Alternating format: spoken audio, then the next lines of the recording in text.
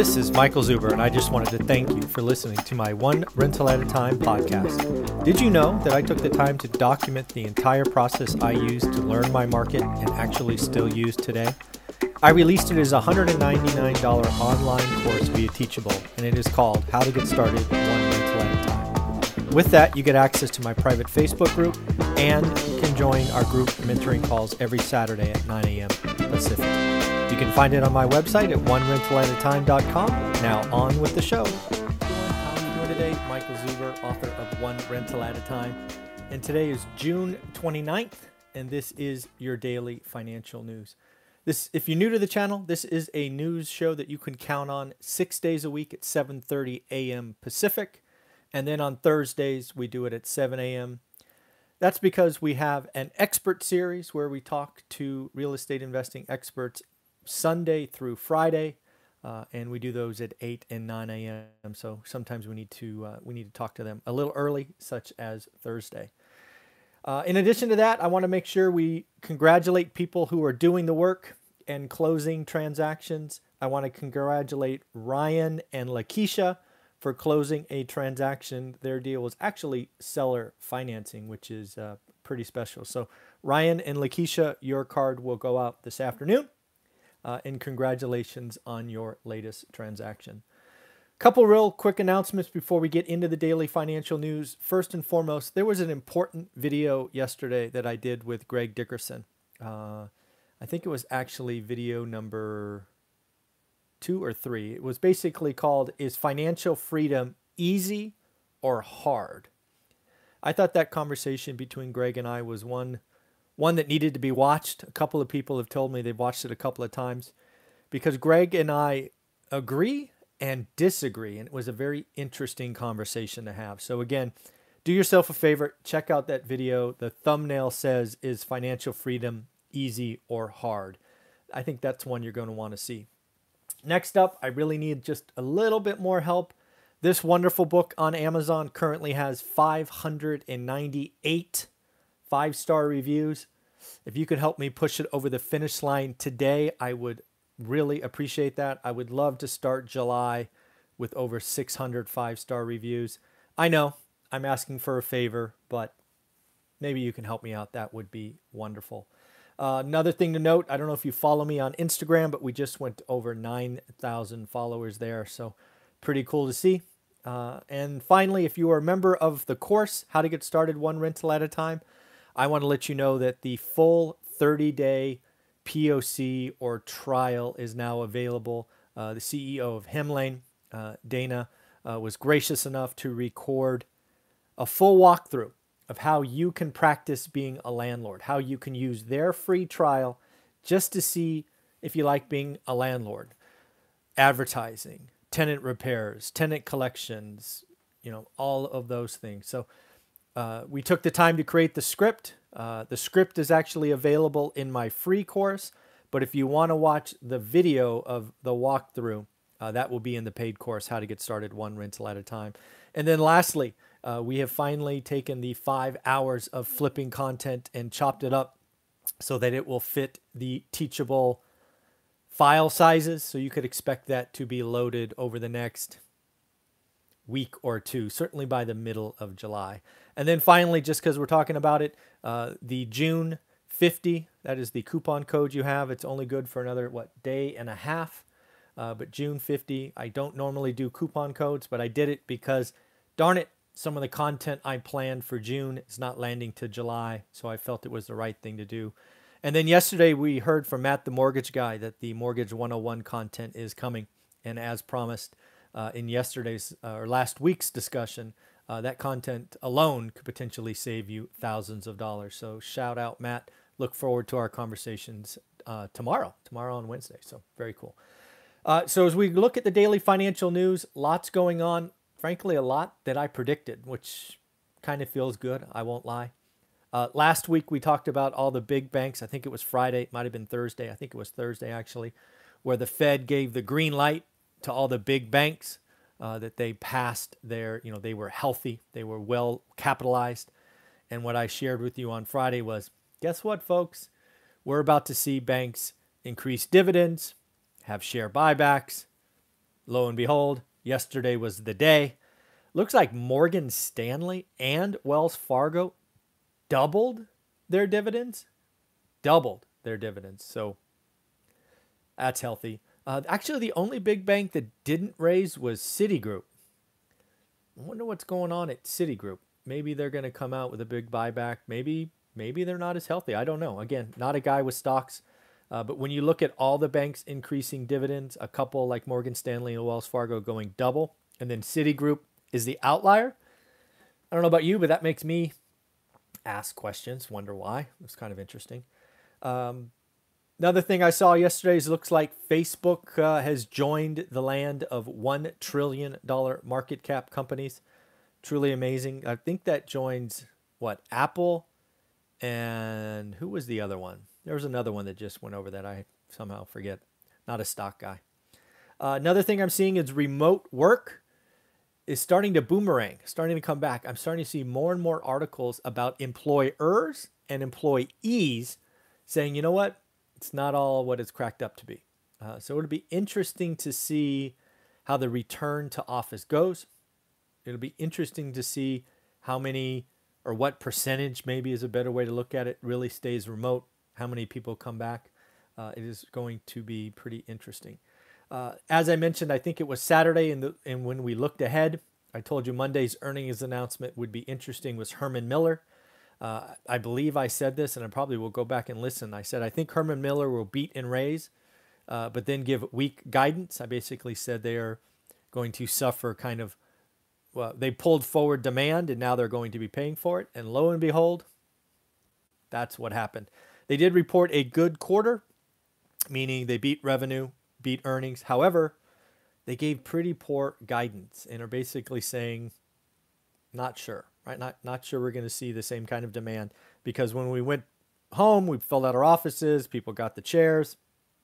Now everybody's got one, and they are struggling to meet. So that's the kind of stuff we have to see, because a lot of companies had the wind at their back, and now the wind is going to be in their face, and you got to figure out what that means for them. Saw a rather large order of airplanes by United. This is interesting because, again, you can see that they see the future of travel coming back. They actually ordered 270 planes. That's kind of crazy to me. They ordered 200 from Boeing and 70 from Airbus. It is, according to the article I read, the largest airplane order ever. That's kind of a big deal. I did see that more and more companies are offering hiring bonuses. The latest one I saw this morning was TSA, giving out $1,000 hiring bonuses. Again, I think we are going to see a good 6 to 12 months of wage inflation. I personally believe wage inflation is sticky, right? You make 15, 18, 25, whatever it is an hour. You're very unlikely to accept a pay cut, especially as the economy is going. I saw an interesting article about the model budget. Be interesting to see if any of you kind of follow this. We'll see. We're going to talk about needs, wants, and savings. We're going to talk about model percentages. I'd love to hear from you if you are following this and/or are close, or you think it is nonsense. The article basically said you spend 50% of your income on needs, rent, food, things of that nature. Then you spend 30% on wants, right? Entertainment, extras. And then you're supposed to keep 20% for savings. If you're in my $99 course called Get Your Money Right, that we call discretionary dollars, or more importantly, freedom dollars, because freedom dollars are the things that you could theoretically light on fire with no change to your lifestyle. Your goal is to get those freedom dollars, in this case, above your needs so that you can be financially free. So again, a 50, 30, 20 model. I think that's interesting. I can tell you when we started this, 2 decades ago, we were probably 60% needs, 35% wants, and 5% savings. We were frankly spending way too much money. We were in the rat race and enjoying it and didn't know. But by the time we started doing real estate investing, probably by year 2, we actually our needs were probably 50%. Wants were maybe 10, and then we were saving the 40%. So We made the hard choices. We got uncomfortable. Again, go back and look at the video with Greg and I yesterday called Is Financial Freedom Easier or Hard? You will see what we mean by that. Next up, we got Case Shiller.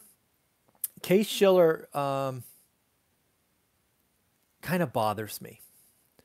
Right, Case Shiller gets a lot of press. I think Case Shiller came out with some remarkable headlines that are sure to get the talking heads going. Truly extraordinary value increases. You got Phoenix, San Diego, Seattle, all over 20% appreciation year on year. You have home appreciation average 14.6%, which is above the previous month of 13.3. This is the largest increase ever for Charlotte, Cleveland, Dallas, Denver, and Seattle. All of those headlines are awesome. All of those headlines make you think housing is screaming. However, if you are one of my students and you are doing the work, you will quickly be going, something's not right, at least in most of your cities. So here's the deal. The reason that Case Shiller numbers bother me is, get this, it's June 29th, and they just reported April data. Everything I just went through, Charlotte, Cleveland, Dallas, Denver, Seattle, all of these things, that's April information. May, June, July, right? The data is old. So again, I don't know about you, but what I am seeing in my market and many other markets across the country, according to my students, because they're doing the work, is they are seeing inventory pick up. They're seeing some prices get whacked. The market is very different today than April, and I think it will be very different going forward. That's why I feel confident talking about a housing slowdown, because myself and our students are looking every day, and we could see little changes in our micro market. I think it is really odd that Case Shiller takes 2 months. Think about that. It's April. It's not May information. It's April information. This is why the talking heads on TV get real estate wrong all the time. They miss inflection points. They miss plateaus. They miss bottoms. Nothing different than last time. So that's why you got to look every day. That's why you should look at your market. Real estate is very local. You can look for themes nationally, but definitely check that out. Looks like Kathy Wood from ARK Invest wants to apply for a Bitcoin ETF. I just think that's interesting because I think eventually an ETF in the U.S. will be approved. I think there's a couple in Canada, and I think a couple in South America. But it will be interesting when that gets created if you're in the crypto space. Looks like CFPB will not extend the foreclosure moratorium. The foreclosures can start at the end of July, I believe is the date. They have instituted some protections, but foreclosures can start because some need to happen. According to Black Knight, there's now less than 2 million people still in these forbearance programs. After peaking, I think it was over 4 million. And again, remember, CFPB basically mandates that if anybody is in this foreclosure moratorium, that if they can pay going forward, that they are supposed to be an avoidable foreclosure. So none of this, very little of this inventory is coming. There are obviously some houses that are now vacant. People have moved, left them, whatever. Those will foreclose, but that inventory will be gone in a nanosecond. And then the other thing I saw yesterday is if you're up in the Pacific Northwest, I hope you're staying inside. It was truly amazing to see some of your heat records. I traveled to the Northwest a lot for my job. The Northwest was in my patch of responsibilities for 15 years, 12 to 15 years. And as I recall, not a lot of homes had air conditioners. So when you have heat, 110, 114, whatever it was, that's hot. That's Arizona hot. So I hope you guys stayed cool, stayed inside, and took care of yourself. And then lastly, the last thing I noticed is life insurance. Looks like life insurance has bumped up in the last year, specifically because of individuals under 40. I'm always looking for consumer behavior changes. I'm looking for little tea leaves or dominoes that I can tie into a bigger picture. And it looks like millennials, which I'll call the under 40 crowd, have decided to pick up life insurance a little earlier in greater numbers to the tune of 8%. Obviously, we've been through a health crisis, a pandemic. Maybe that is a sign of mortality. I don't know. But again, I think that is an interesting consumer change, is that life insurance was purchased earlier in this crisis. So lots of stuff going on today. We actually have two experts today. We have the lumberjack landlord, Matt, which is always entertaining conversations. And we have Omar, the real estate entrepreneur. So some good stuff going on. I hope you have a wonderful day. Remember, if you've ever thought about getting started in real estate investing, you got like a day and a half to buy the course, $50 coupon, June 50. And if you do buy it, join the private Facebook group, because that is the place where you'll get support. People will hold you accountable, and you will be doing the work with thousands, nearly 1,000 other individuals. So have fun. Take care of yourself. Have a wonderful day. Bye-bye.